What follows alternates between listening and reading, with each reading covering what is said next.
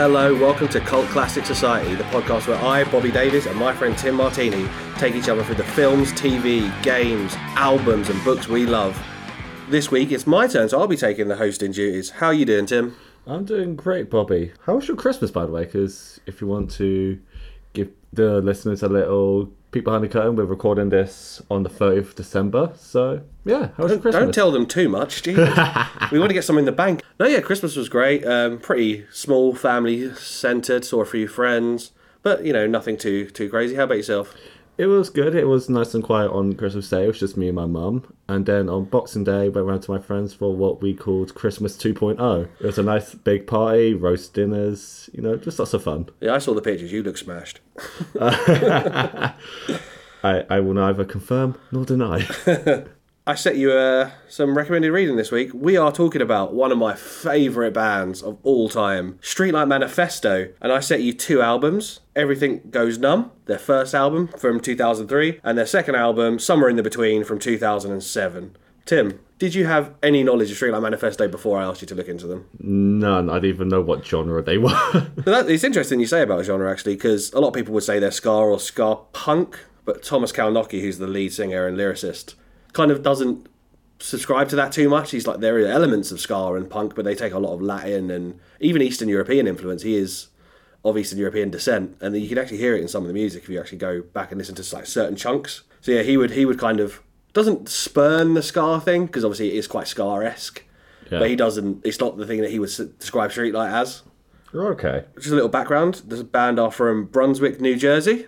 Yep. I could tell in some of the backing vocals. The band was originally started by three members of another band called Catch-22. That's Thomas Kalnoky, who is the lead singer and vocalist, Jamie Egan and Josh Ainsley. Thomas decided to leave Catch-22 so he could finish his studies at college, because he was only in college, really young. Oh, wow. And the band, despite the fact he was the lead singer and lyricist, the band decided to continue without him, which has caused something of a rift between them and the old band. Kalnoky got Egan and Ainsley and a lot of other musicians to record an EP called The Bandits of the Acoustic Revolution, which has some crossover with the first album, Everything Goes Numb. The lineup has changed a lot between the first and second album, because initially it was just going to be, these are great songs, let's record them as an album. Then half of the band kind of wanted to go on tour, so half of the band left, they were replaced. So it's actually a slightly different band between the first and second album. Okay. So by the end of 2005, so 2 years after Everything Goes Numb, Jamie and Josh, who were the two original other members from Catch-22, had also left. Okay. The first album that I asked you to listen to was Everything Goes Numb, their 2003 release, their first release as this band, post Catch-22, mostly written lyrically anyway by Tom Kalnoky, and I think he wrote a lot of the melodies as well, and then the brass and the bass lines came in later. He just wrote it on guitar and piano, most of it. Oh, okay. Yeah. What's your first impression? So just from like a general standpoint of, well, because obviously as you said, Thomas doesn't see it as ska or punk, it's like a mix of everything. It's very chaotic, I would say. The album goes like 100 miles per hour, and it only has like few stopping moments, like few moments of quiet and levity. And I like it, but at the same time, it made me start thinking all the songs are blending together. Is that just in the first or both albums? Essentially say that my first note when I listened to the second album was I thought I was still listening to the first album because they were playing together. Oh, really? Because I always find that I think the production on Somewhere in the Between is a lot better. The songs are way more distinct.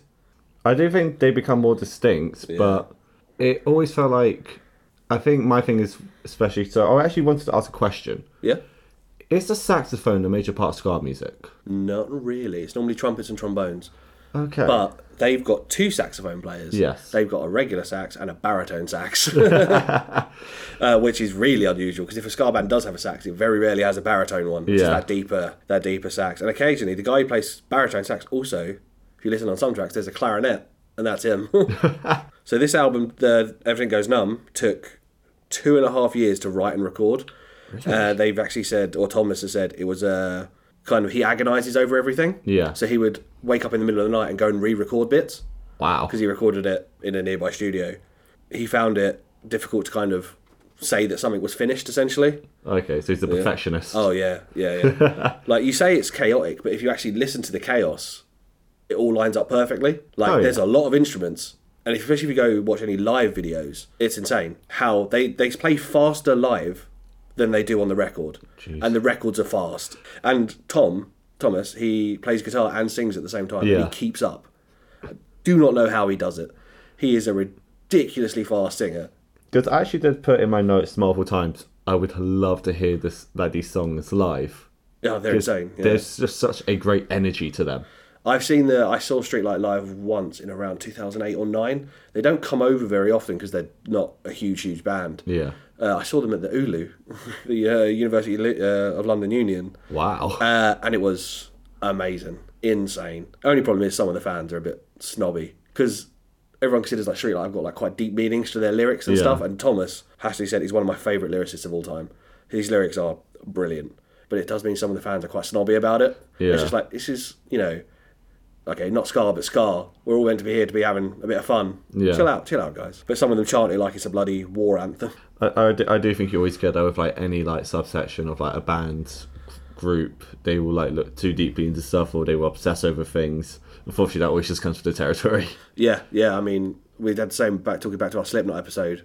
I know that there's a subsect of Slipknot fans that are so hardcore. Yeah. That like you go to a gig, they scream like it's their bloody national anthem. Oh yeah, as we said, like with songs like "People Equal Shit," that's like one of those anthem songs that everyone just like screams, myself included. But so, like when we did Slipknot, I'm gonna go track by track. I don't know how many notes you made on each track, or I went track by track and made notes on each song, and just like I did for Slipknot, Bobby has both albums in front of him, so we could see each song. Yeah, I've got the track list. I've got the track listed on my notes as well, to be fair.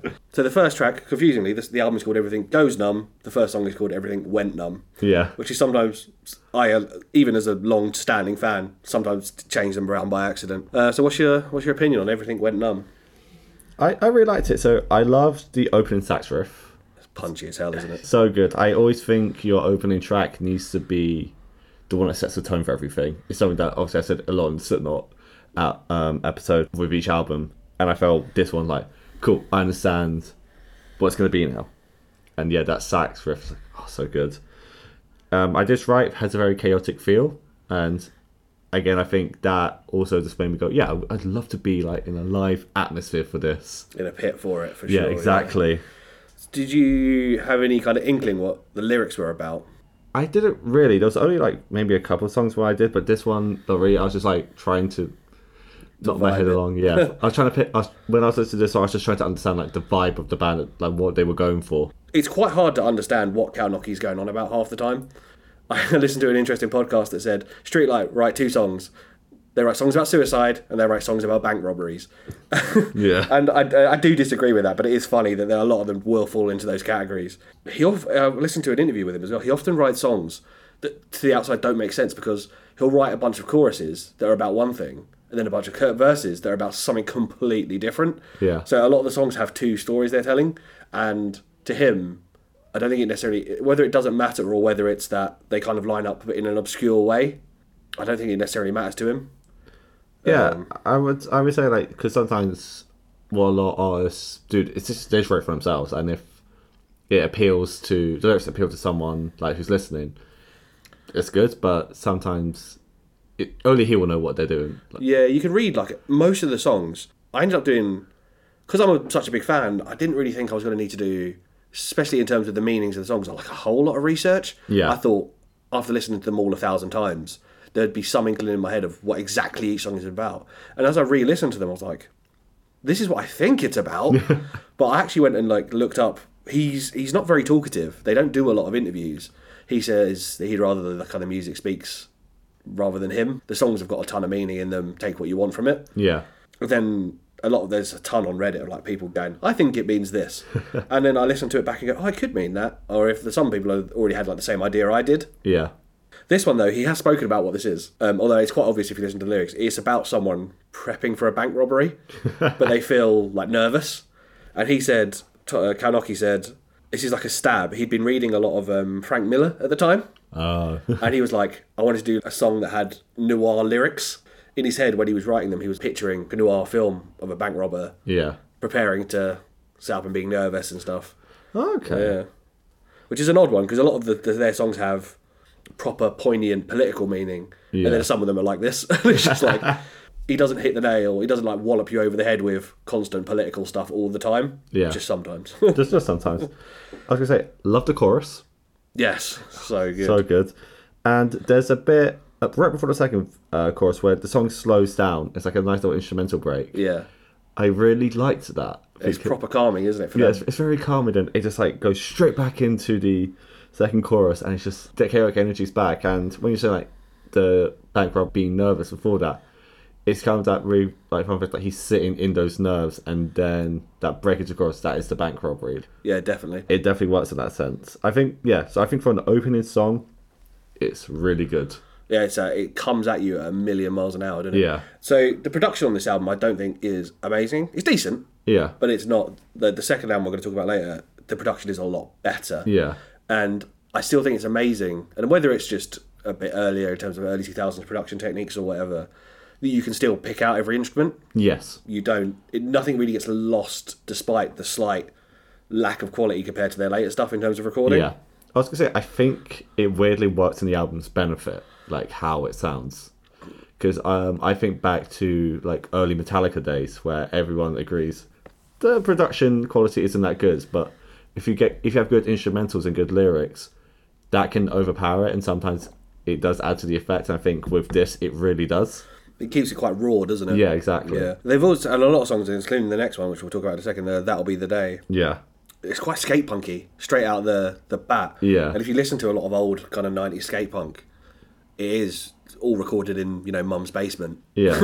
It's that kind of level quality of recording. And this is higher than that in terms of quality. Yeah. I was going to say, I could imagine playing like Tony Hawk's Pro Skater and having that on the soundtrack. Yeah, you'd get like Superman by Goldfinger. Yeah. And then Everything Went Numb. Like, Yeah, it would exactly. fit, wouldn't it? It would totally fit. It blends perfectly. So yeah, we'll move on to That'll Be the Day. What do you think of track 2? My immediate note was the guitar and bass makes it feel very heavy at the start.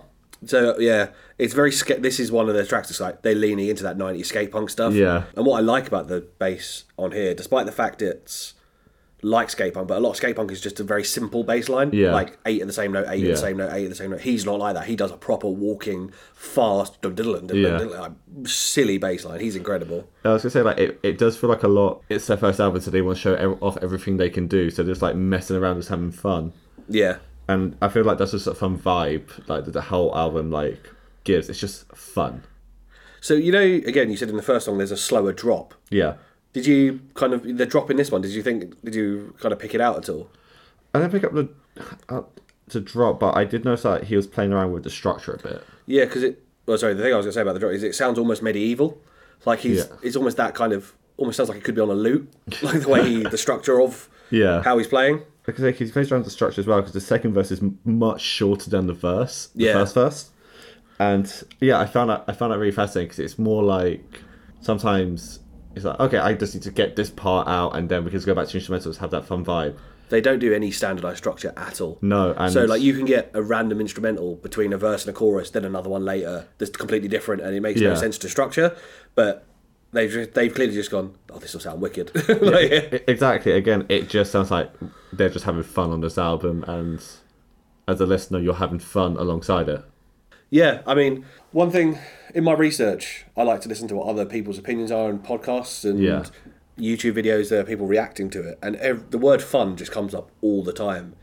And this one, especially, the lyrics are a bit depressing, but the music is fun as hell. Yeah, I wrote as well. It's a fun juxtaposition. Yeah, and it happens a lot with Streetlight, because he writes a lot of serious, depressing songs. Very rarely does the music reflect it. Yeah. So in this one, the song from seemingly like kind of what I thought and looking into what other people thought, it's about preventing someone trying to stop someone killing themselves, trying to prevent a suicide. Yeah. They're quite anti-religious as well. I had noted a reference. Yeah. I think it's very obvious because in what the song is called, but we'll get to that point. Yeah. We'll get to it. Even this one, when he's trying to stop this person committing suicide, there's a line he says, or a couple of lines where he says, "Now we're saved, every single sin absolved, what's the point denying when we all know we are lying to ourselves?"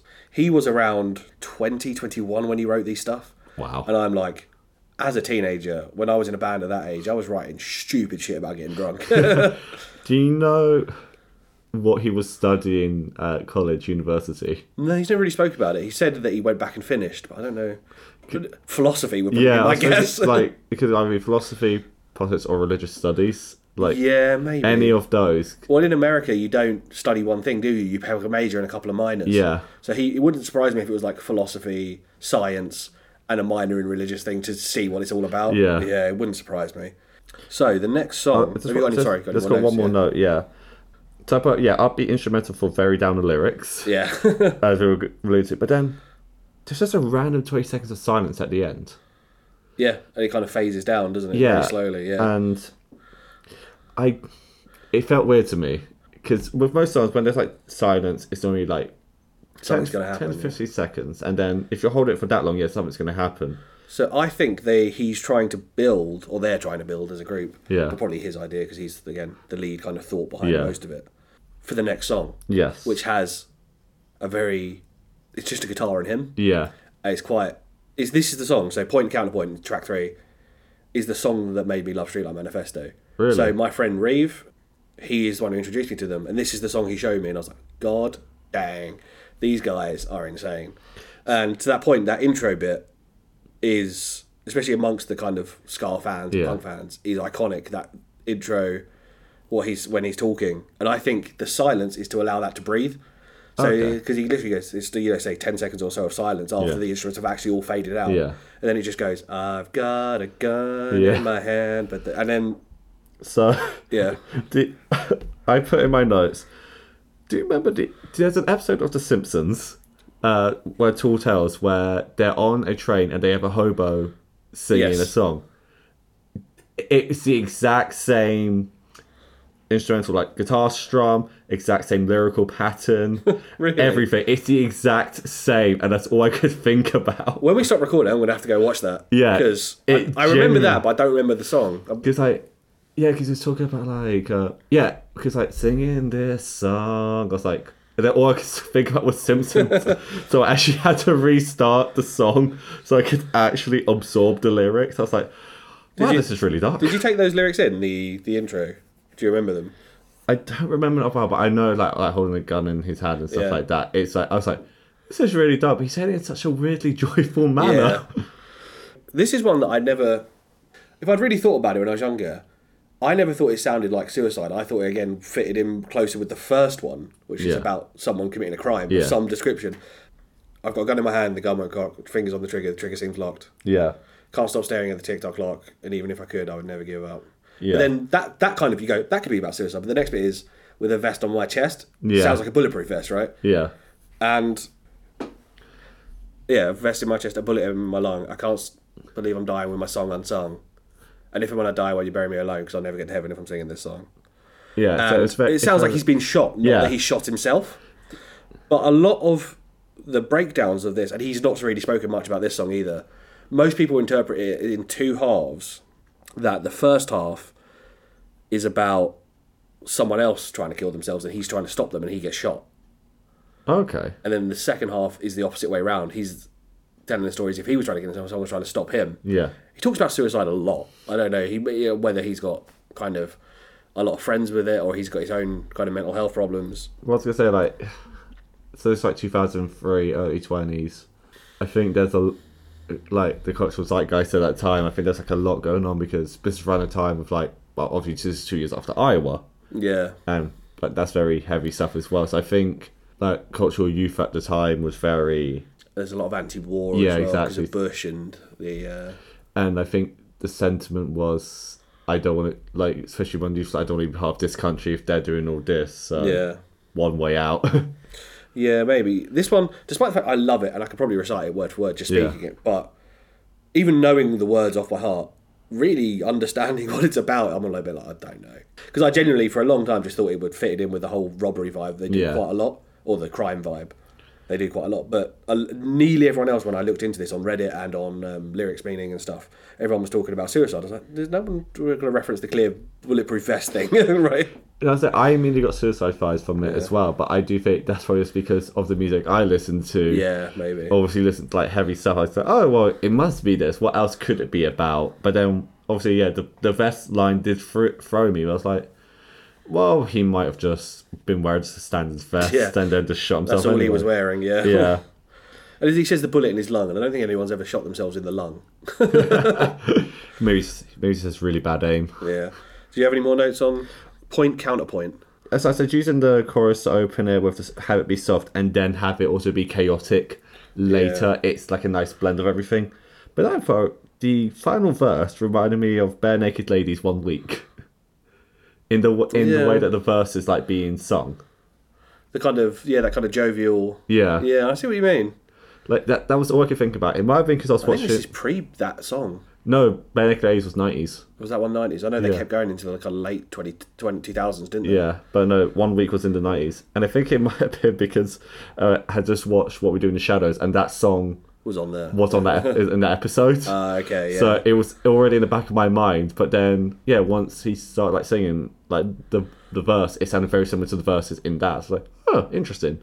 Sorry, there was one more note that I just thought of while you were saying that. The reason a lot of people think the suicide vice versa thing is the song's called Point and Counterpoint, and it's an argument. Yeah. I make a point, you make a counterpoint, which is one of the lines as well. Yeah, exactly. Every time I make a point, she makes a counterpoint. Again, Kaunaki, every lyric, you take it, it sounds like poetry, right? Yeah. But what it means is beyond most of the time. Yeah. So, the next track, If and When We Rise Again. What do you think of that? So, I only had one note for this, because around this point, the tracks are starting to blend together for me. Okay. And I was trying to literally sit down and process, like, find things that are different. I loved the long opening, the long instrumental opening. It worked as an amazing breather, especially after point counterpoint. Do you want a little fact about that fun opening? Was it improvised? No. It is based on a piece of music by Brahms. So Brahms was German. Yeah.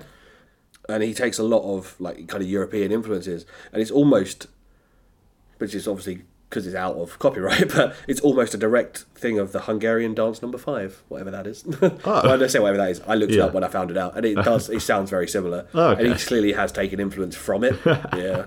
It's not the same, it's similar. Yeah. So there's like a bit of a classical influence on this track. Okay, because I would say like that was like one part of the song just like it felt very unique, and it set itself apart in my mind very quickly.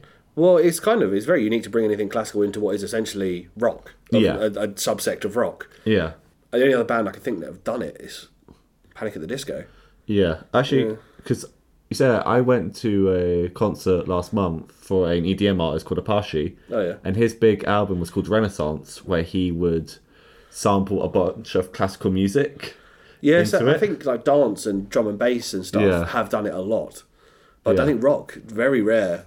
Yeah, rock rarely does it. Yeah. But it's so... I always find it fascinating how artists try and blend it together. Yeah, there's obviously mostly because most of it's out of copyright. Yeah, so you can use a lot. It's public domain. It's great. Yeah, you can use a lot of it, and obviously a lot of them are very recognisable. Even if you don't know that you know it, it's on adverts, it's in films. Exactly. There's loads of music that you know. Exactly, because partially he used Mozart's Lacrimosa, and it's very recognisable the moment you hear it, and he just like blends it into this really like heavy job. Like that's clever. So I always try to like see how it works now. Yeah, it's clever when you kind of, especially taking stuff like that. And I think a lot of people do it with the intent that people recognise it. Yeah. I don't know if that was necessarily what they were doing, Streetlight were doing. I just think he clearly likes classical, and he's like, I'm going to borrow from it. Especially if it might be music he grew up on, he might just want to play. Yeah, well, like I said, his family are mostly Eastern European. So the next song, do you have any more notes on that, If and When We Rise Again? No, I didn't, unfortunately. So A Better Place, A Better Time is a lovely song. It's got a lot more slower bits, so I thought you might enjoy this one. I did. So this was actually one of the things I wrote. It's like this song makes me wonder if we'll ever get like a full slow song, because when they're slow, there's such a different atmosphere to it, and I was really enjoying it. And they go, no, we're gonna pick it up again. We're gonna pick up the pace again. I was like, oh, come on, because this was the point. It's like every song is really fast. I need a breather, and it was at this point actually. I had to take... This was my first break, so I would say more of this song is slow than fast. This is the first time that happens. Yeah. There's a majority slow. It still does speed up. But But I will say also with these two albums, I had to take multiple breaks because It's like, I need a minute to calm down. Like, I suppose because I've listened to them a million times. Yeah. When I was doing my notes for this, the first thing I did, just stuck them on. Yeah. And I listened to them back to back in Yeah. in 2 hours without stopping, like because I love them.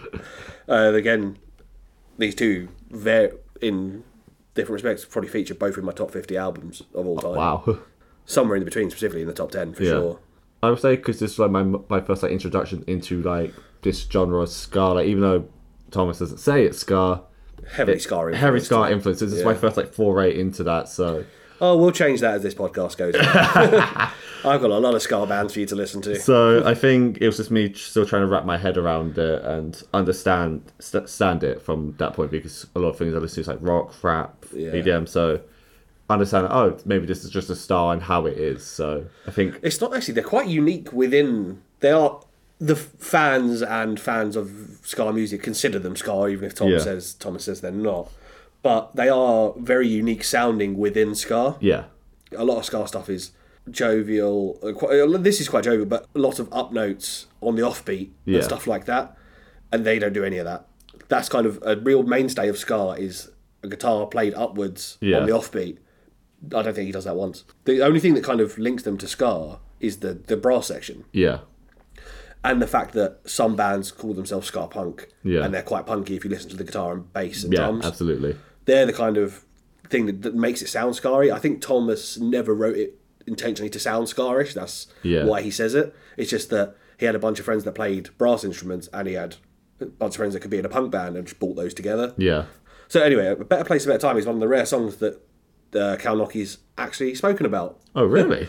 So there's a video of him. You can find it on YouTube. He's playing it just himself. He does tour himself under Tokay, Tohkay. It's kind of Tom Kalnoki. I will talk about that later. Okay. And he plays, when he does the solo tours, he Yeah. plays as just Streetlight jams as well, just Yeah. solo, just with an acoustic guitar or a piano. And he stops midway through the song and explains the song, Oh wow. which is, he does stuff like this on a whim quite often. The rest of that tour, he won't do it. But for some reason, he can see the audience are really vibing, and he's just like, I'm going to talk about this song. So he stops halfway through the song, and this is, I found the link on Reddit actually, but so someone shared it when people were asking what they think this song is about. And the first half of it, or half of it, is about when Kalnoki was about 18. He worked summers as a camp counsellor Oh wow. in a camp for people with learning difficulties and physical difficulties. And there were two kids who were best friends. They both had cerebral palsy, and they actually lived together year round in a care home. And apparently, when one of them had to go for an operation, they said something. It wasn't word for word what he said, because Tom poetried it up. Yeah. But he essentially said to the guy, his friend, it'll be better when you've had the operation, because Yeah. you're in pain. The operation will make it better, and I know you're scared, which is the line. Which then he doesn't say this actually, but obviously when you listen back to it, it's like you're going to awake in a better place at a better time. Yeah, yeah. It's that. So I think that's the verses, and then the chorus. There's a friend of his who was a girl, and she once said he had like a deep conversation with her, and she was really struggling, and she said, "Some days I just hope I don't wake up." Yeah. And so he did this song split between someone being nervous about kind of coming around from an operation and someone who just doesn't want to wake up at all. And they kind of, in a weird way, those storylines are almost complementary Yeah, I was about to say in that. a very They blend roundabout really way. well. Yeah, yeah. And that's, so this is what I mean by, like, there's no way you can know what half the songs are about, because half of them are like personal stories from his life. Yeah. And he's not going to sit, he doesn't often sit and tell you what they're about. Yeah. So I did have one more note, and it was like, I appreciate the change in verse because it makes the song feel like it's in parts, like it has segments. Yeah. And it gave me very Metallica Master of Puppets vibes. Oh, okay. Because that song, it will have like this big, like, you know, that opening chord, and then it goes into the slower part, and then goes to fast again. And it had a similar vibe to the song. Like really split it up. Yeah. Yeah, okay, I can see that. I think most of their songs, some of them do roll straight through, and you're like, God damn, that was just an assault on my ears. Yeah. In a good way. They're constantly going at me. Then other times you will be sitting, especially as there's another album after these two, and they haven't done one since then, which was 2013. But I remember listening to it and going, God damn, that hits. And then all of a sudden the verses go really slow, and you're like, oh, here we go. And then back up, and then back down. But it really gives a distinct thing to each part of the song. If amongst the fans, and I've got friends who are fans, if you say a song, everyone picks out a different part of that song to remember that song by. So you go, oh, point counterpoint, and some people go, oh, that long intro where it's just him and the guitar, and then other points are like, no, the chorus. Yeah. Yeah, and I think, again, the same with what you say about Metallica, splitting things up that way makes people appreciate different parts of each song. Yeah. So the next one, another one that he's actually spoken about, is We Are the Few. What did you think of We Are the Few? I actually like the songs are blending together too much, but I couldn't decide if I liked that or not because, again, when I talk about like it being live, Yeah. if this whole album could be an entire set list. Oh, it could, yeah, for sure.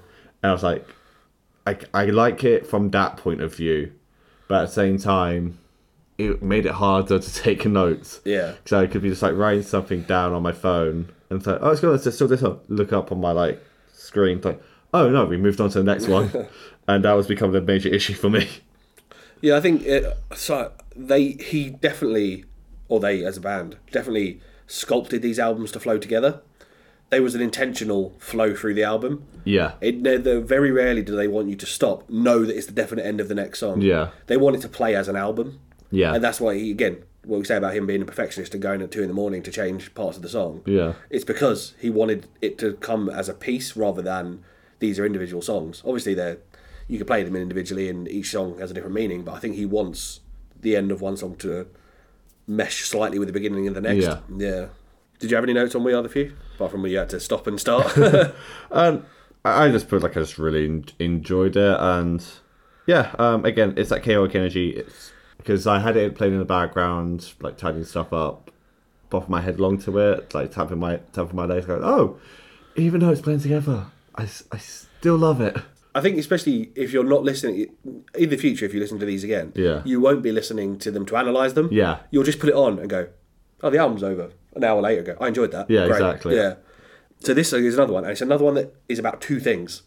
He's taken 2 stories and gone, yeah, here we go. So one is about, I don't know if you're old enough for this yet, but when you're older and you go back to a place where you used to hang out when you were younger, and there's a bit of like, almost like a haunting thing of it, ghosts of the past type deal, where you're like, oh, do you remember when we used to hang out here? And, oh, there's that person we used to hang out with us all the time here, and I've not seen them in 10 years. It's that kind of vibe of like looking back. And then the second bit, and this is the one I was like, what the hell? Because I get that bit makes sense to me. This bit, so there was a period of time around this time when he was writing the lyrics that a lot of little girls were being stolen from their homes to be trafficked. And he says it seems like this kind of shit happens in horrible ways, but then you realise it's always happening, and it's just that it becomes like a thing for the media to exploit it at certain times. Yeah. He said he compared it to a thing called a shark attack summer, where obviously in America they decide there's a slow news summer. Yeah. Let's talk about shark attacks, which make them seem like they're way more abundant this summer than they ever were, when they're not really. Yeah, absolutely. And because of the media, we don't know that these little girls are being stolen all the time. Yeah. Being kidnapped all the time. And some of them turned up, he says some of them turned up killed or worse, which I kind of see where he's coming from with that saying. And the idea is, some of the lyrics are saying stuff that he would like to say to these girls who are like, don't know where they are, what's happening. Yeah, that people are still looking for you, people still care about you, stuff like that. And when I first read that, I was like, that's really disjointed for those 2 halves of a song. Yeah. But when you go, the way you could look at it is if you turn that round, these little girls who are being kidnapped, or there's probably boys as well, but he says girls specifically, don't get to be the age where you could be nostalgic about the place you grew up or the place you used to hang out. And I think there is a link there, whether he intentionally put that or not. The way I read it when reading him say that, is if you switch that around, they are not able to kind of get to that. Yeah. Whereas we're kind of, it's sad and you feel old and like you've missed a lot, but you're privileged to have got there. Yeah. You're privileged to still be like wandering around that area. It's just fascinating to me with like how he'll reveal some of these like lyrics and their definitions. They can be quite dark, and then when you hear the songs, they're so very chaotic and jovial. Yeah. And it's really shocking to like experience that. He's very, like, I think you used the word juxtaposition earlier. Yeah. It's a real juxtaposition between the 2 points. It's almost a point counterpoint, isn't it? There's a line, and then when I went back over the song, and I'd written this line down before I found him saying that. Weirdly, I think it now makes even more sense. I don't know where we went wrong. All I know now is I've got to do something right, which is the bit, I think if you go back and look at it, it's the bit after talking about the girls. And obviously he's talking about someone should help them or Yeah. like at least be a positive kind of something on there. But yeah, when I read that, I was like, God damn, Kalnoki, you go deep all the time. Anything else on that song?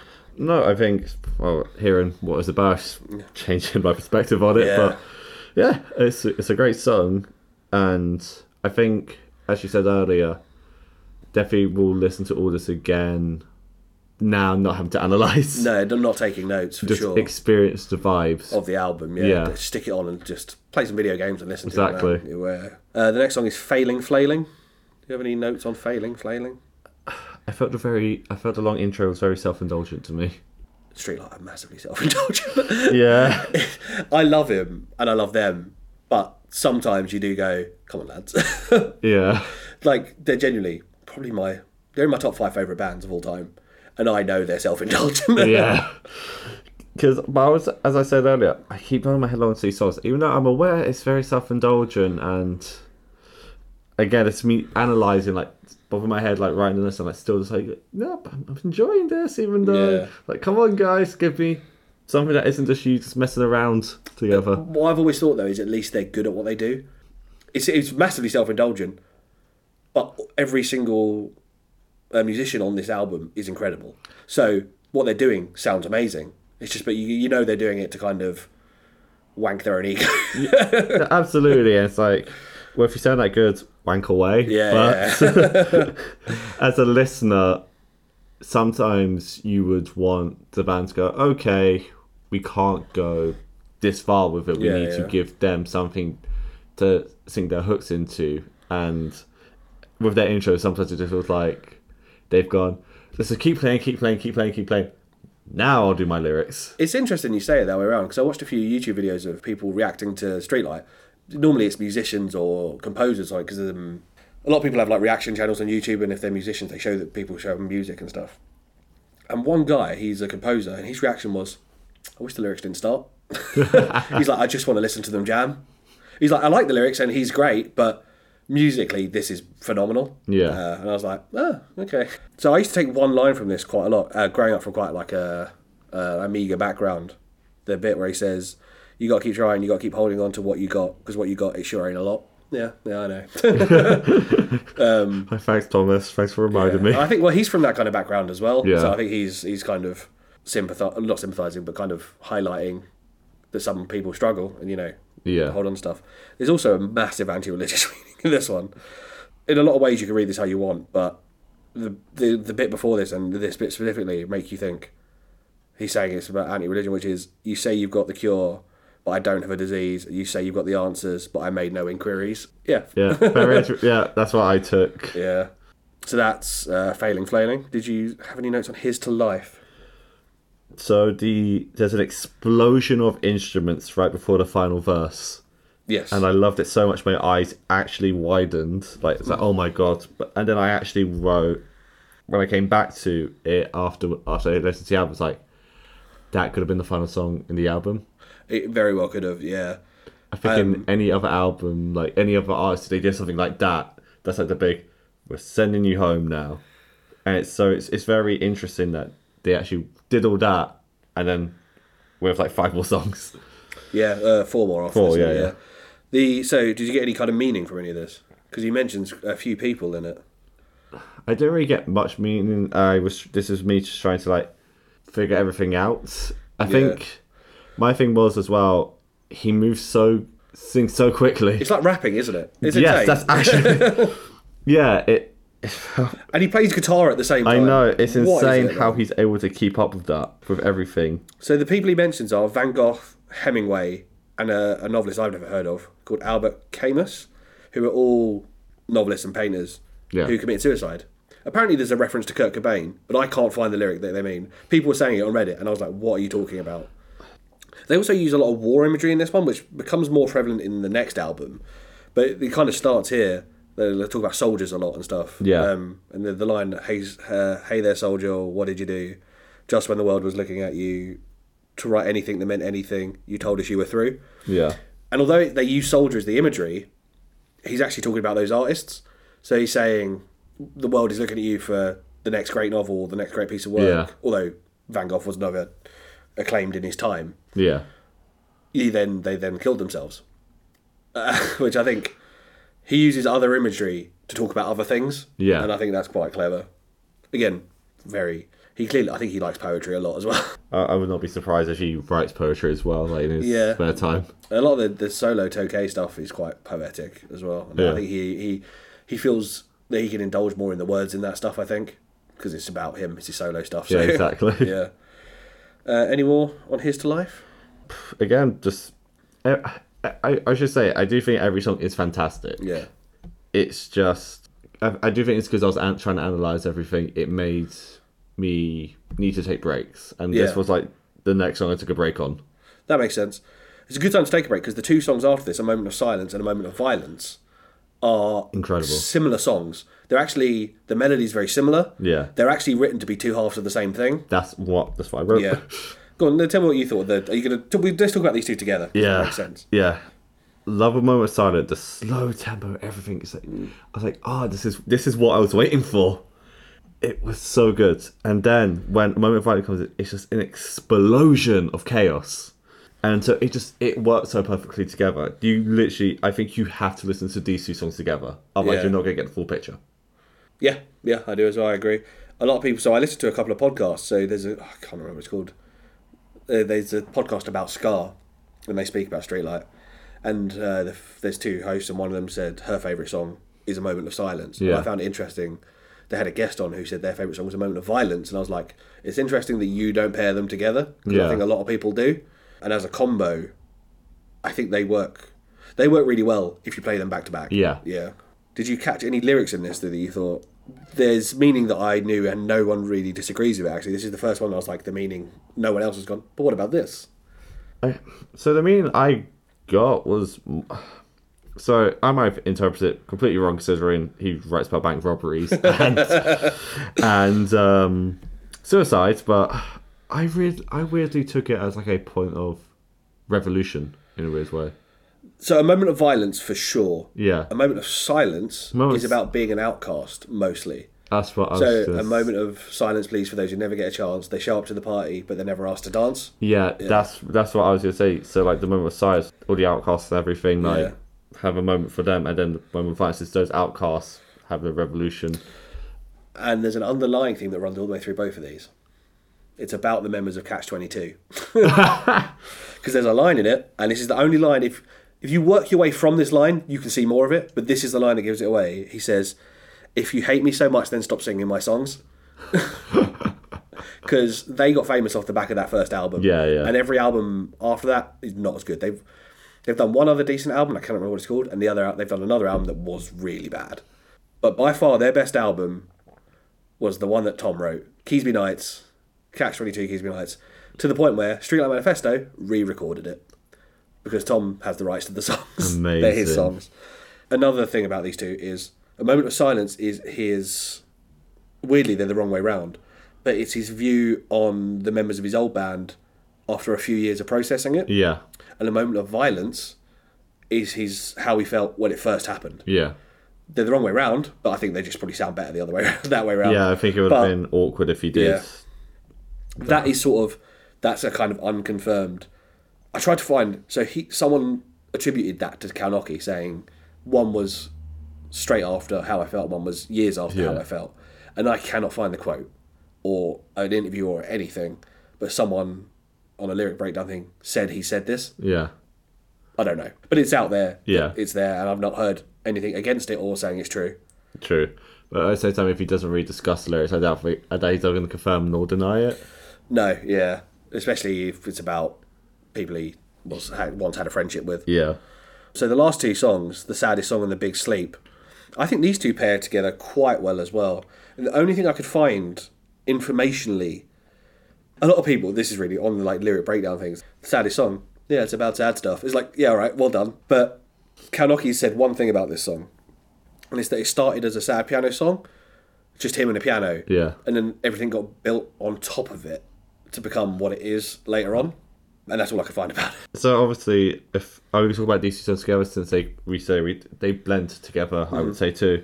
It was at this moment when I realised why I felt the songs sounded quite similar. The drums. Yeah, he just powers through, didn't he, man? Yeah.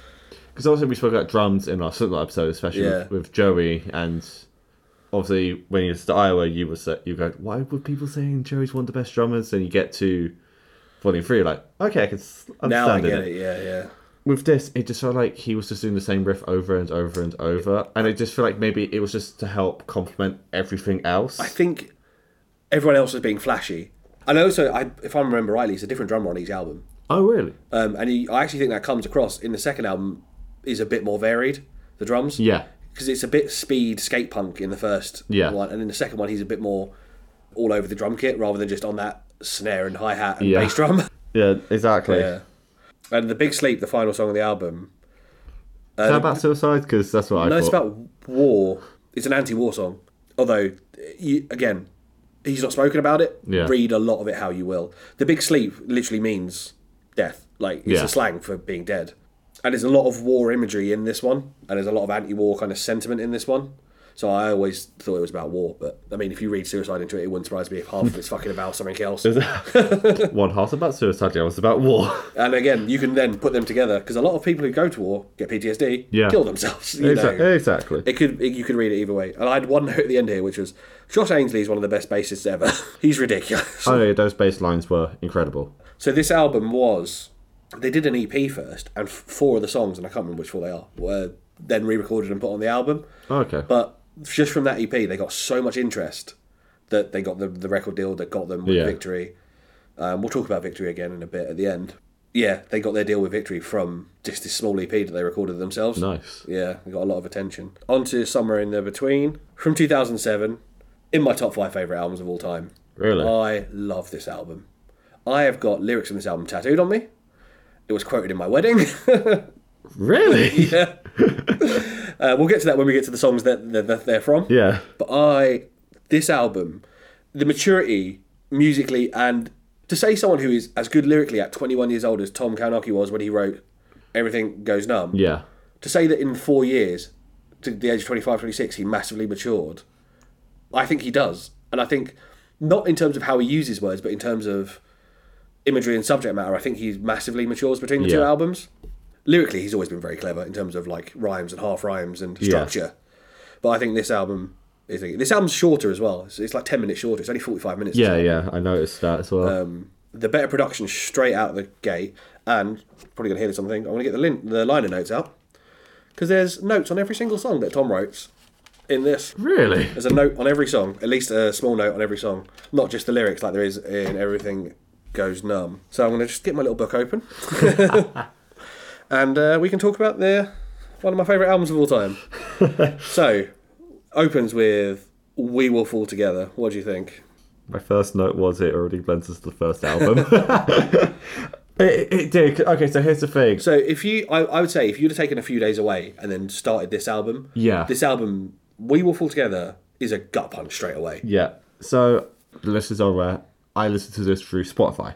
Yeah. Listened to Everything Goes Numb, and then it auto-played the next album. I didn't set it up to, it just automatically went into it. My plan was take a couple of days, process it. Also, went into it, and I just thought it was like a bonus track I missed or something. I was like, oh, what's playing? And it's like, oh, we all fall together. That being said, still having nodded my head along. And again, this made me feel like more like I was out of confidence than anything. Because the moment I put it on 2 days later, straight into it. Loved it. So good. Did you get any kind of meaning from it at all?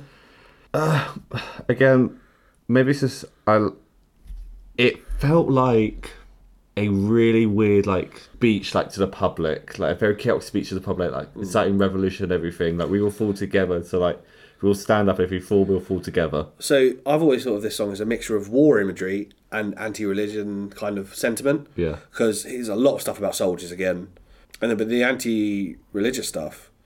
Essentially, he talks about the idea that this life shouldn't just be a waiting room for something you don't know that's going to happen. So the idea that you live a certain way because you're told a certain thing, you behave a certain way because you think heaven is a real thing. Yeah.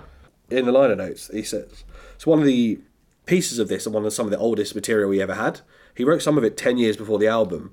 He says he remembers sitting in his dorm at uni in his underwear, strumming his acoustic guitar, putting parts of this, not the whole song, just parts of this song he had written. And he obviously rewrote it in 2006, 2007. Yeah. So there was a part of there was original we were up to the part in the song that should be the chorus, but I had nothing. Fortunately, that night, at the 11th hour, Chris and Pete slept on the floor of the studio.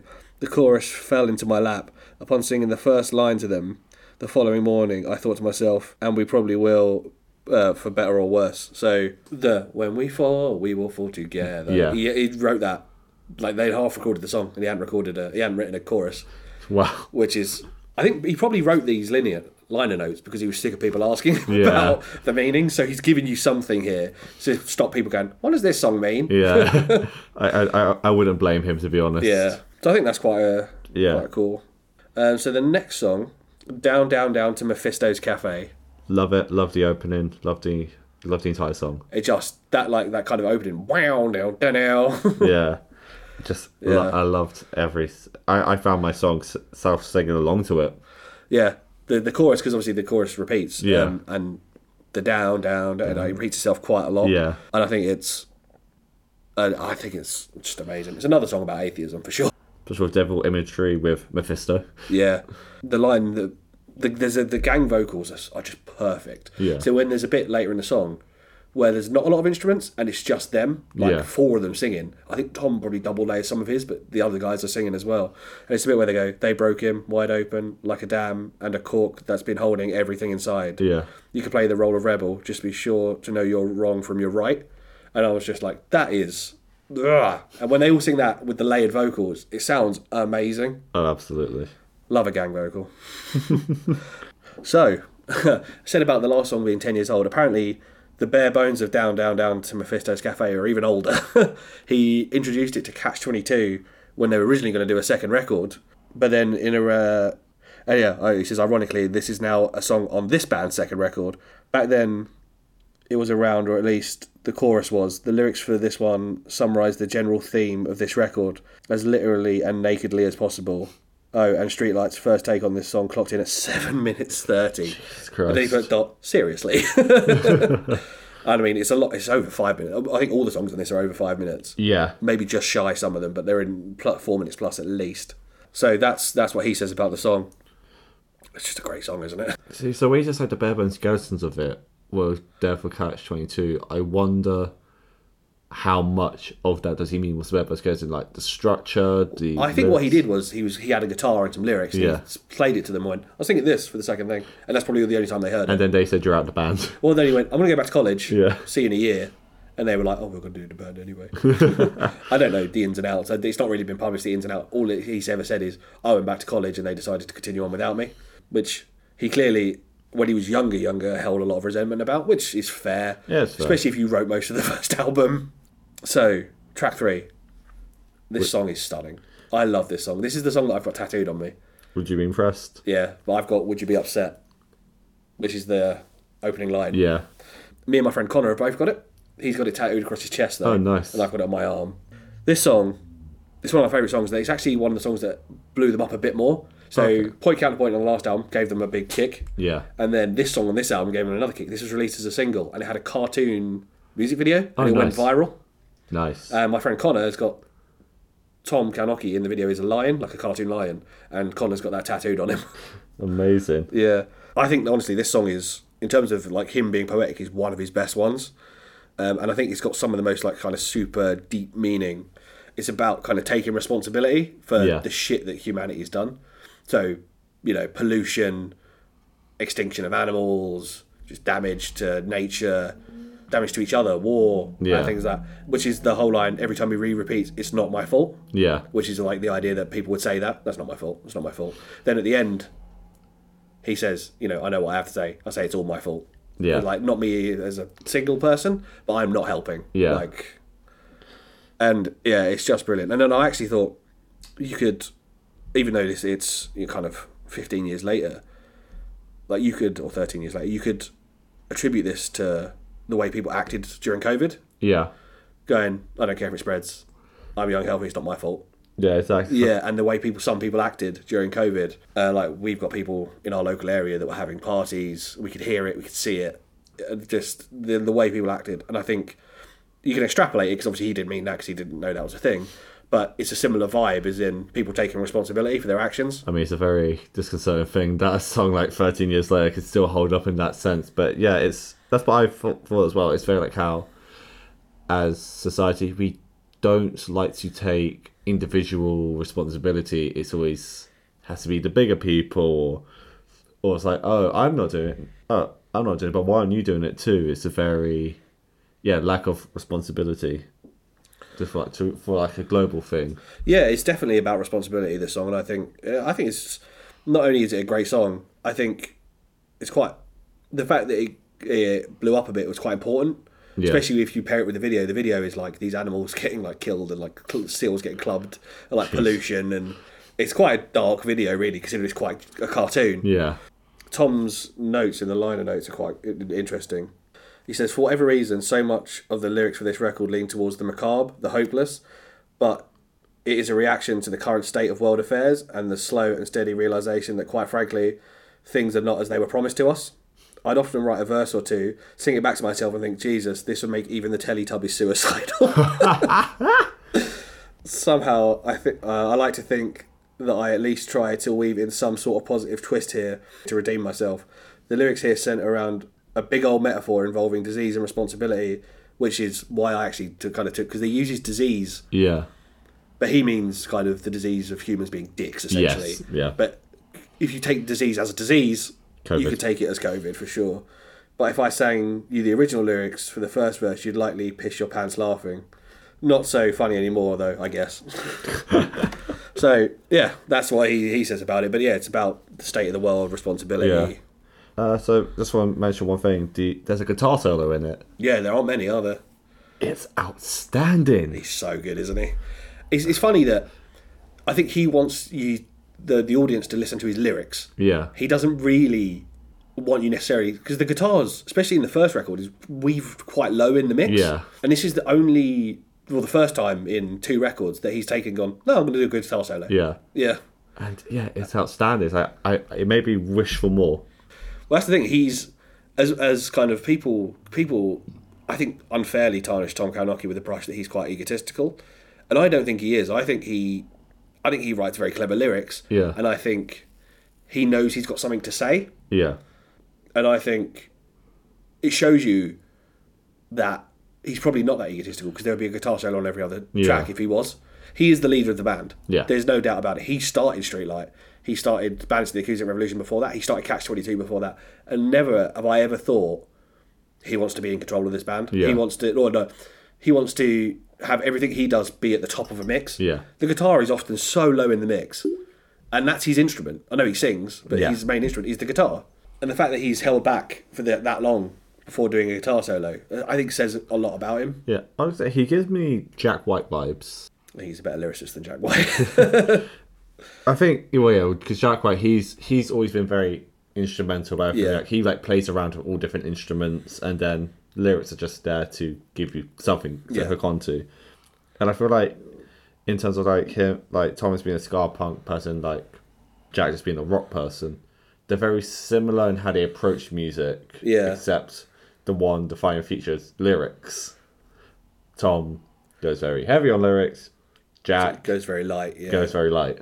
Yeah, I think Tom's clearly very intelligent and very opinionated, and I think he's like, I've got so much time to tell this story or say this thing I want to say, and I'm going to say fucking everything, and that's why he says 400 words in a minute.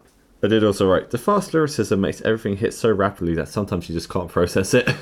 Well, that's the thing. Like, I think I have processed it over multiple re-listens. Yeah. But sitting down and writing what I thought, I was like, oh fuck me, how much does he say here? Yeah, anything else on which you be impressed? What do you think of this song? Like, again, it's outstanding. It's a stunning song, isn't it? And you saying like it's the one that helped propel them even further. Makes sense. Yeah, honestly. So what about the next song? 1 foot on the gas, 1 foot in the grave. So I said the opening made it like it sounds like a completely like different song to everything that had to come before it. Yeah, I think it's a nice break in the album. It's just before the halfway point of the album is. Yeah. And then obviously it goes back to just this. I put it's their style now. Just a very chaotic, like go go go go go.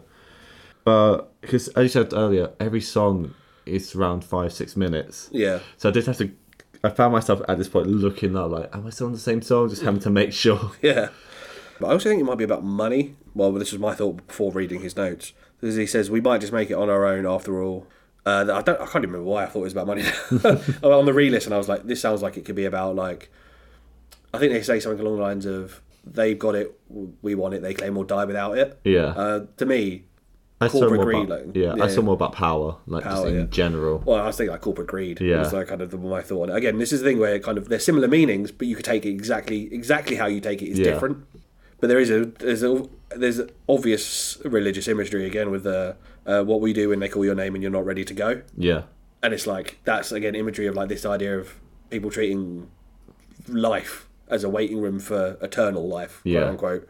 And I think he again sets a lot of that imagery.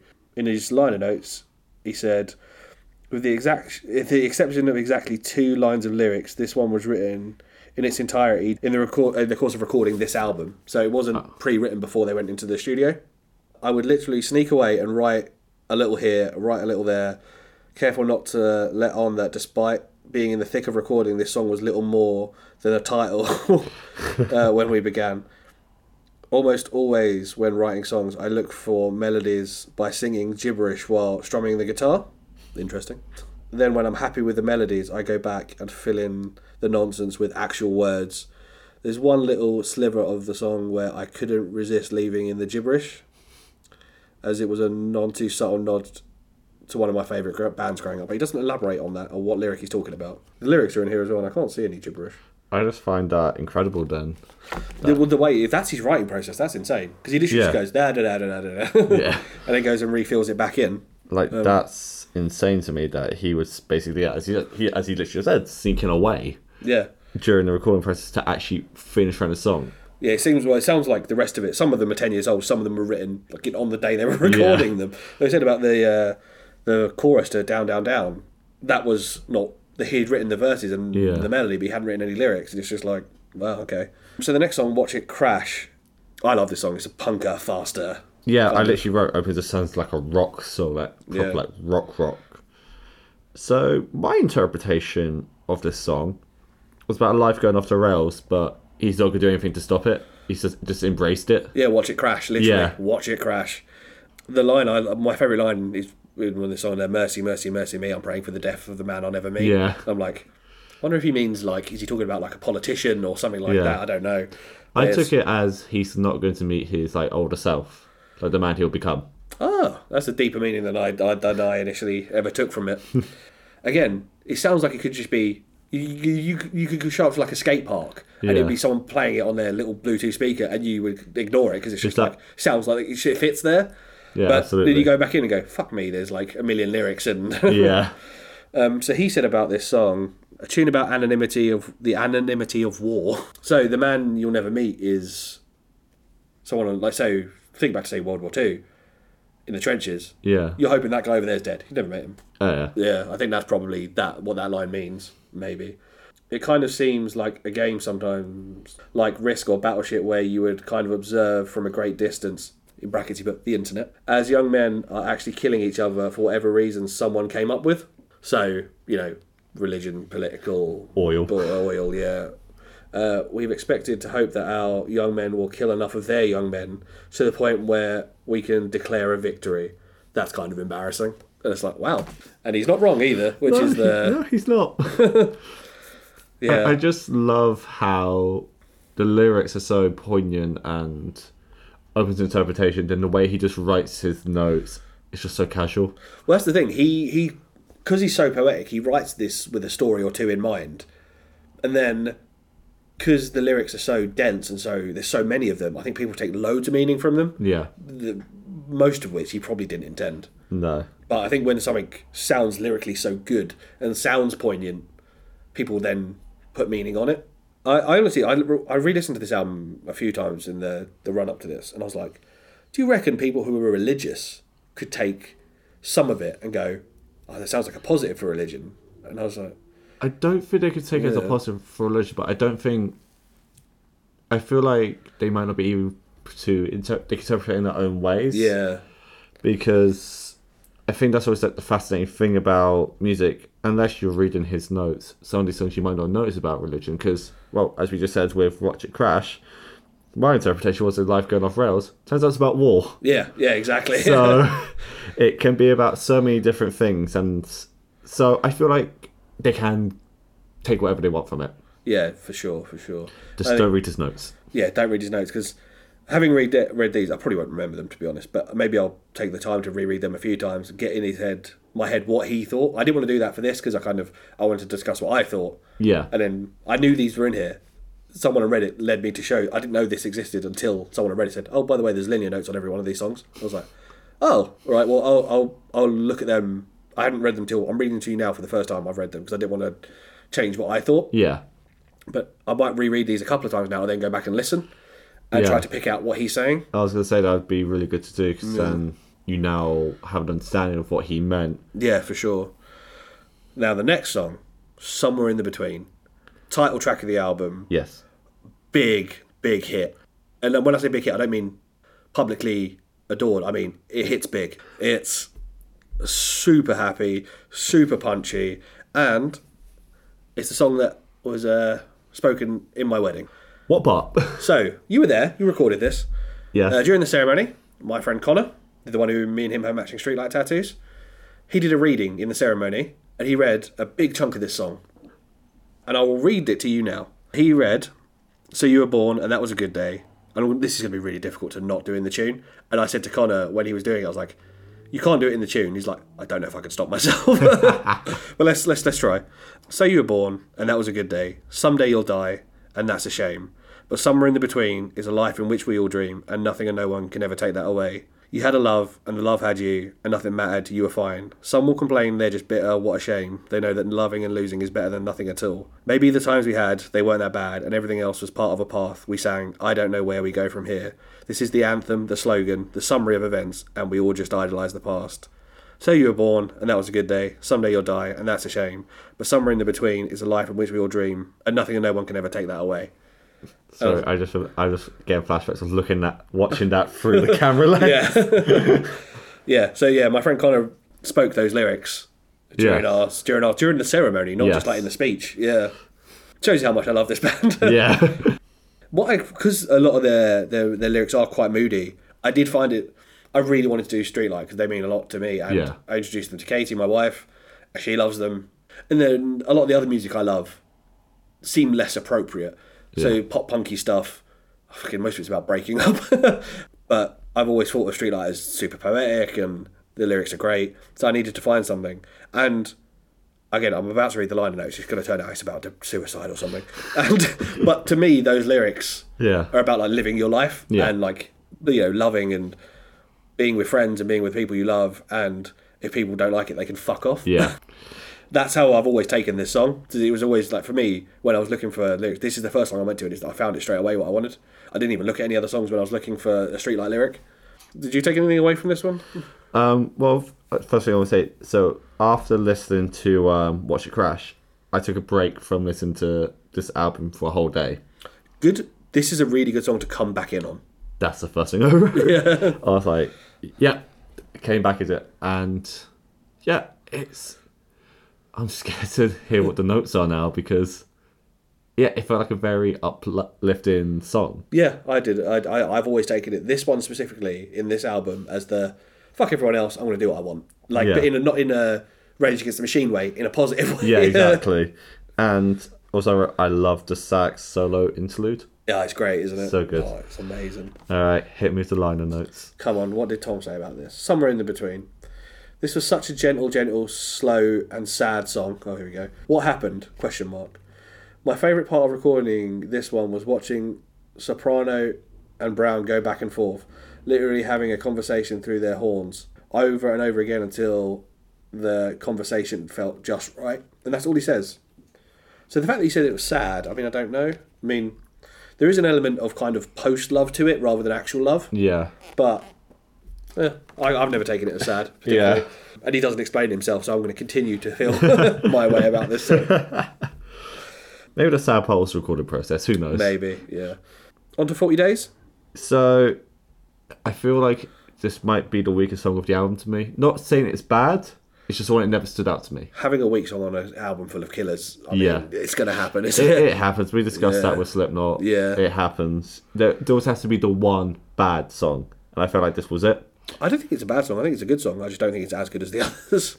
Yeah, I also just felt like the album, it's so intense. So when it has a quiet ending, it's like a great calm down. Yeah. And I think that's what it is. It's like it's trying to find that nice balance of knowing where you want to give your listener like a little break, and then you can continue doing it. And I feel like he mastered doing that. When I'm really listening to this song, I genuinely thought you'd like this song quite a lot because, and I don't know if you just didn't pick up some of the lyrics that he's saying, but basically the half of what I've always taken from this song is the idea that if you were to judge human nature to be sinful, then what's the fucking point? So the idea of homosexuality, or that's always what it took me to. So 40 days. Yeah. I immediately thought of Noah and Noah's Ark. It's 40 days and 40 nights. There is some imagery of floods, I think. In this. Yeah, there is. Yeah. I just thought it was a very he was him trying to retell that story, but instead of washing away who God deemed as sinners, it's him wanting to wash away the people the judge him. Yeah, the judges. Yeah, exactly. That's how I interpreted it. So I've always taken this as a kind of pro humans should have their own choice to not be judged. I've always taken it a kind of as him being pro LGBTQ. Yeah. How can you judge human nature the way someone feels, whether they want to love someone of the same sex, love everyone, or change how they identify? Yeah. That's their human nature. That's part of who they are. How can you judge that as sinful? It makes no fucking sense. And I always thought that's what he was saying. Yeah. And if there's a bit where there's a line, if you're going to break it down with any logic, it's absurd. So I always thought it was a pro kind of treat everyone equally, let everyone be who they are. So my argument with religion, like, I will respect your right to religion, so you respect my right to live my life. Yeah, I think maybe I've again, multiple listeners have read more into it than maybe you have. Maybe if you go back, you'll maybe see where I am coming from. But let's see where Tom's coming from, shall we? So, 40 days. Every night after Thatcher, Pete and I were done laying down our rhythm tracks, so they're the two of the horn players, for the day, we'd sit back and listen to what we had so far. It was during one of those listening sessions that we decoded that if we were to make a music video for this song, we'd need Legionnaires' outfits, so their military outfits, I believe, a desert setting, and a camel that would walk in time with the beat. Don't ask. So he doesn't really say what the song's about. He just said if they ever did a music video, that's what he would do.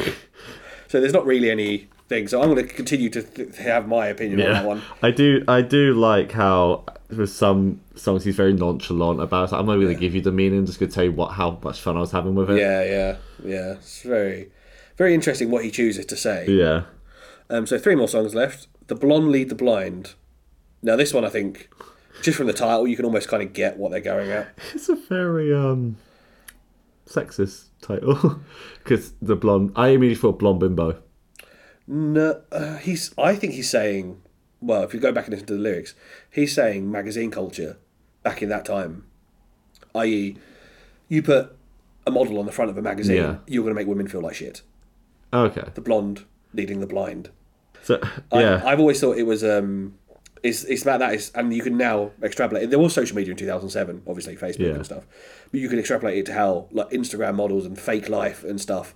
The idea that this idea of someone perfect, normally a model. Also, I think the biggest person you could attribute that to as well, if you think about it, Marilyn Monroe. Yeah. The blonde person that everyone would say this is what you should aspire to, and so I've always taken it as a very anti-media. Anti-print media specifically back in the day, but you could extrapolate it now to social media. Absolutely. And the way looks are held above everything else. Yeah. And I've always thought that's what it meant. Yeah. I've always thought it meant physical beauty over everything. Yeah. That's what I thought he was talking about, how the media treat it. I can read his liner notes though if you... Sure, can I just make one note? So the last 1 minute 50 seconds is instrumental bliss. I wrote in my notes, it sounds like a musical. Incredible. It's so good, isn't it? Yeah. It's that kind of... It almost sounds like... You know, in the idea of a big brass band? Yeah. They've managed that with 7 people. When a big brass band would be, 30. Yeah. And it sounds that big. It's incredible. It is. And this is the one... I think this is so good. It takes away from the idea that they're being indulgent, like you said about the earlier track. It's just so good you go, wow. Yeah. It's indulgent, but at the same time, if it's that good, don't care. Then do it, yeah, for sure. Tom's notes on this, The Blonde Lead the Blind. This little piece of Dixieland swing rock would have been on Numb, which is short for Everything Goes Numb, had I ever gotten around to finishing it. So it's an older song. Well, here it is finished. Almost every time we listen to it, the control room of the studio during the part where Matt goes into the soaring trumpet, we'd extend our arms and pretend we were flying. Try it, it works. And then he says, Atreyu after. Oh, Never Ending Story. Ah, there you go. Yeah, so he doesn't say it specifically. But I think, take the title, go back and listen to it. I'm almost certain it's about media and imagery and stuff. I mean, I can see why you would come from the idea that that's sexist, because it kind of is, but it's because the media's sexist. Yeah. Like, No, I think it's just highlighting it. Yeah. Yeah, like, my people say, oh, he's being sexist. Like, there has to be a deeper meaning behind it, and clearly there is. It's Tom, like this. Yeah. There's going to be. Yeah, there's multiple layers. So the receiving end of it all, second to last track. Also, this is probably like the one song I'd want to hear live the most. Because it's different, isn't it? It's quite intricate. It's got what you said earlier about different parts of a song. Yeah. I think this, with the Spanishy bits. I was going to say, there's a switch up at the 3-minute 45-second mark.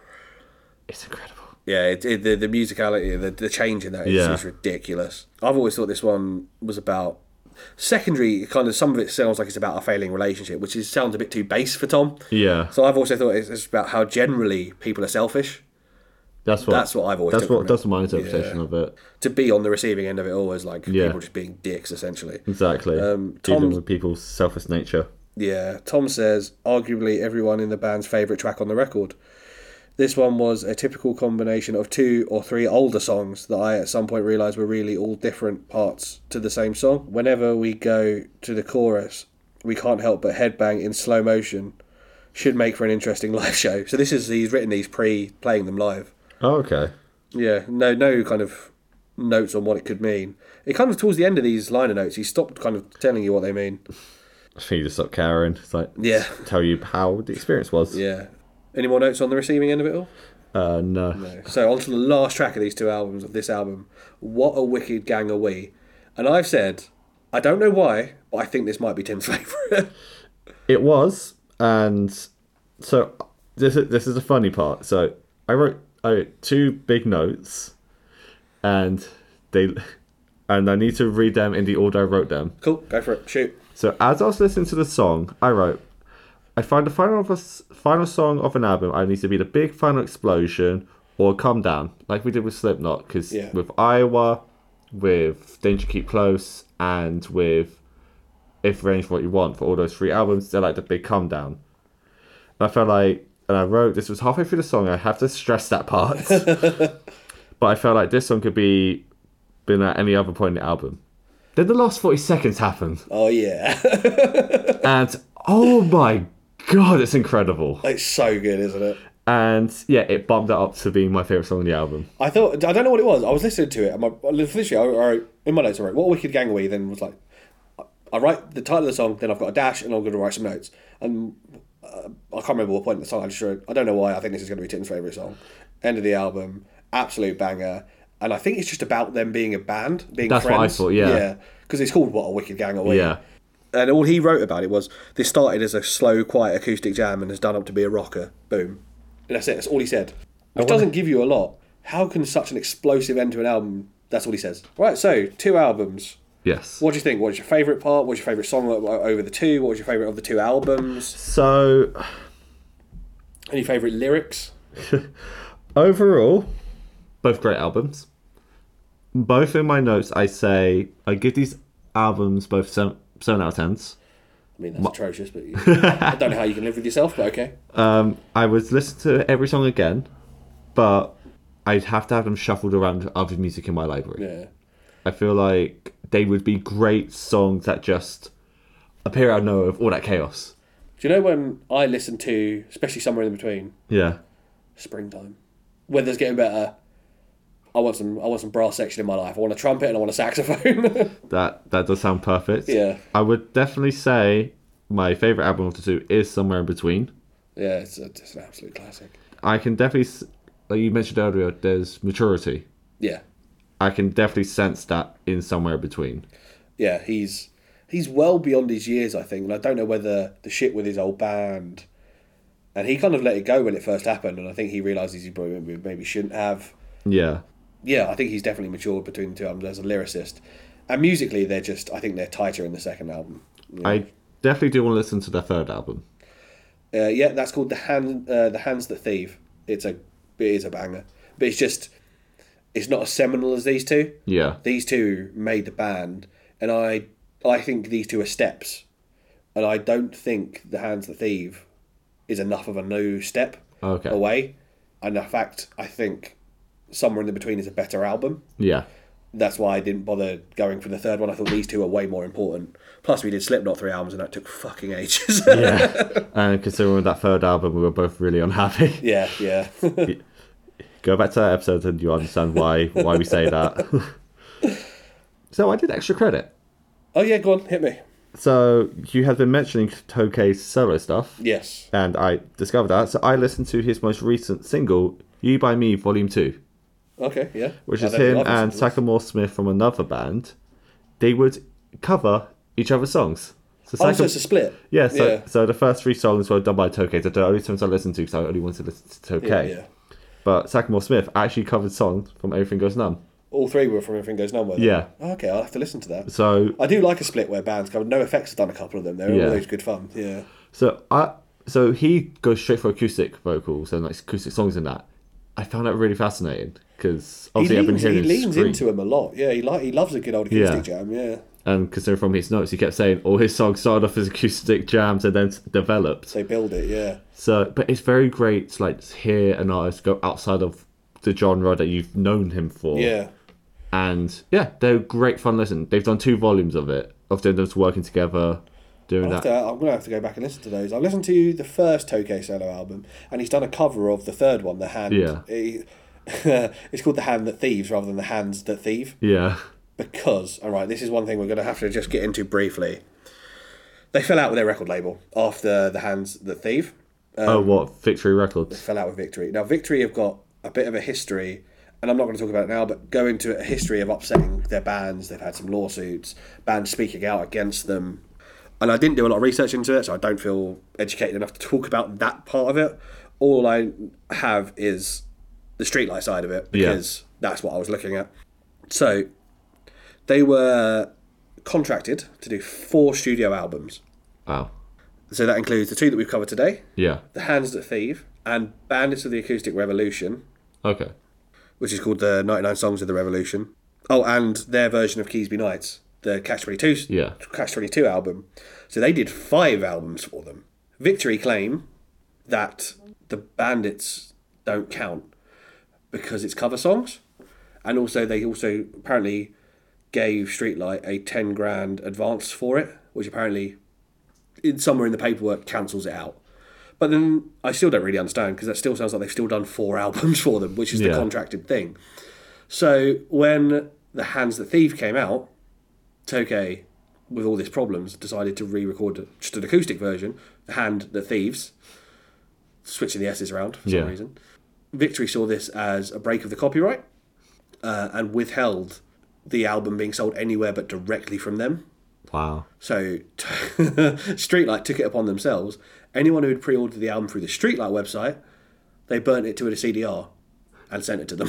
Amazing. They asked that no one buy it from Victory. They asked that no one buy it from any shops if it got there, because it would be coming from Victory. Yeah. They said you can pay them to download the album, but they basically fell out with Victory Records. Yeah, I don't know the ins and outs of it, but it went to court, and for an undisclosed sum, Streetlight paid Victory, and they now own all their own master tapes. Amazing. So everything they've recorded is theirs. Amazing. So if you were to go and buy a vinyl pressing now of Streetlight, the money goes to them.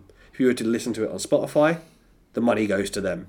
And they're part of a group of, and I can't remember, you have to forgive me, I can't remember the name of the group. There's a group of artists that get together who think in today's age, with the way music is consumed, artists are better off owning their own stuff. Yeah. And they're part of a group that all own their own music together, and I think their point of it is that if you want to do physical pressings, they help each other out with money, and then they get paid back, but they do it as a collaborative effort rather than having a record label own all your stuff. So now Streetlight as a band and Tom own all their songs. It's theirs. That's fantastic. They own their own music. How about that? The idea that you have to go for a legal battle to own your own music is crazy to me. Yeah. But yeah, there you go. And you can still listen to Tom's version of The Hand That Thieves. Funny how he put The Hand. I think I know what he's alluding to there. The Hand That Thieves is out there because he owns it. So incredible. There you go. Go out and listen. I'm glad you enjoyed it. Are you going to listen to them again? You said absolutely, yeah. Well, that's it. That's it for Streetlight Manifesto. That is it for this episode of the Cult Classic Society. And I think Streetlight really are a cult classic because they have a cult-like following. The fans are nuts. Tim, what am I doing next week? Or in 2 weeks? Well, Bobby, in 2 weeks' time, we're going to go into our first video game venture. Oh, I'm excited. Yes, I'm going to make you tackle Metroid Dread, which was released in 2021 and exclusively for Nintendo Switch. On the Switch, I love my Switch. So let's, the Switch is my go-to console. So yeah, let's get down to it. I mean, I've got a long commute and it's the best time to play video games. Exactly. Nice. If you want to follow us on social media, we are at CC Society Pod on Instagram. If you want to send us a quick email, we are ccsocietypod@gmail.com. Thanks for listening. We'll see you all in 2 weeks for Metroid Dread. Bye. Salute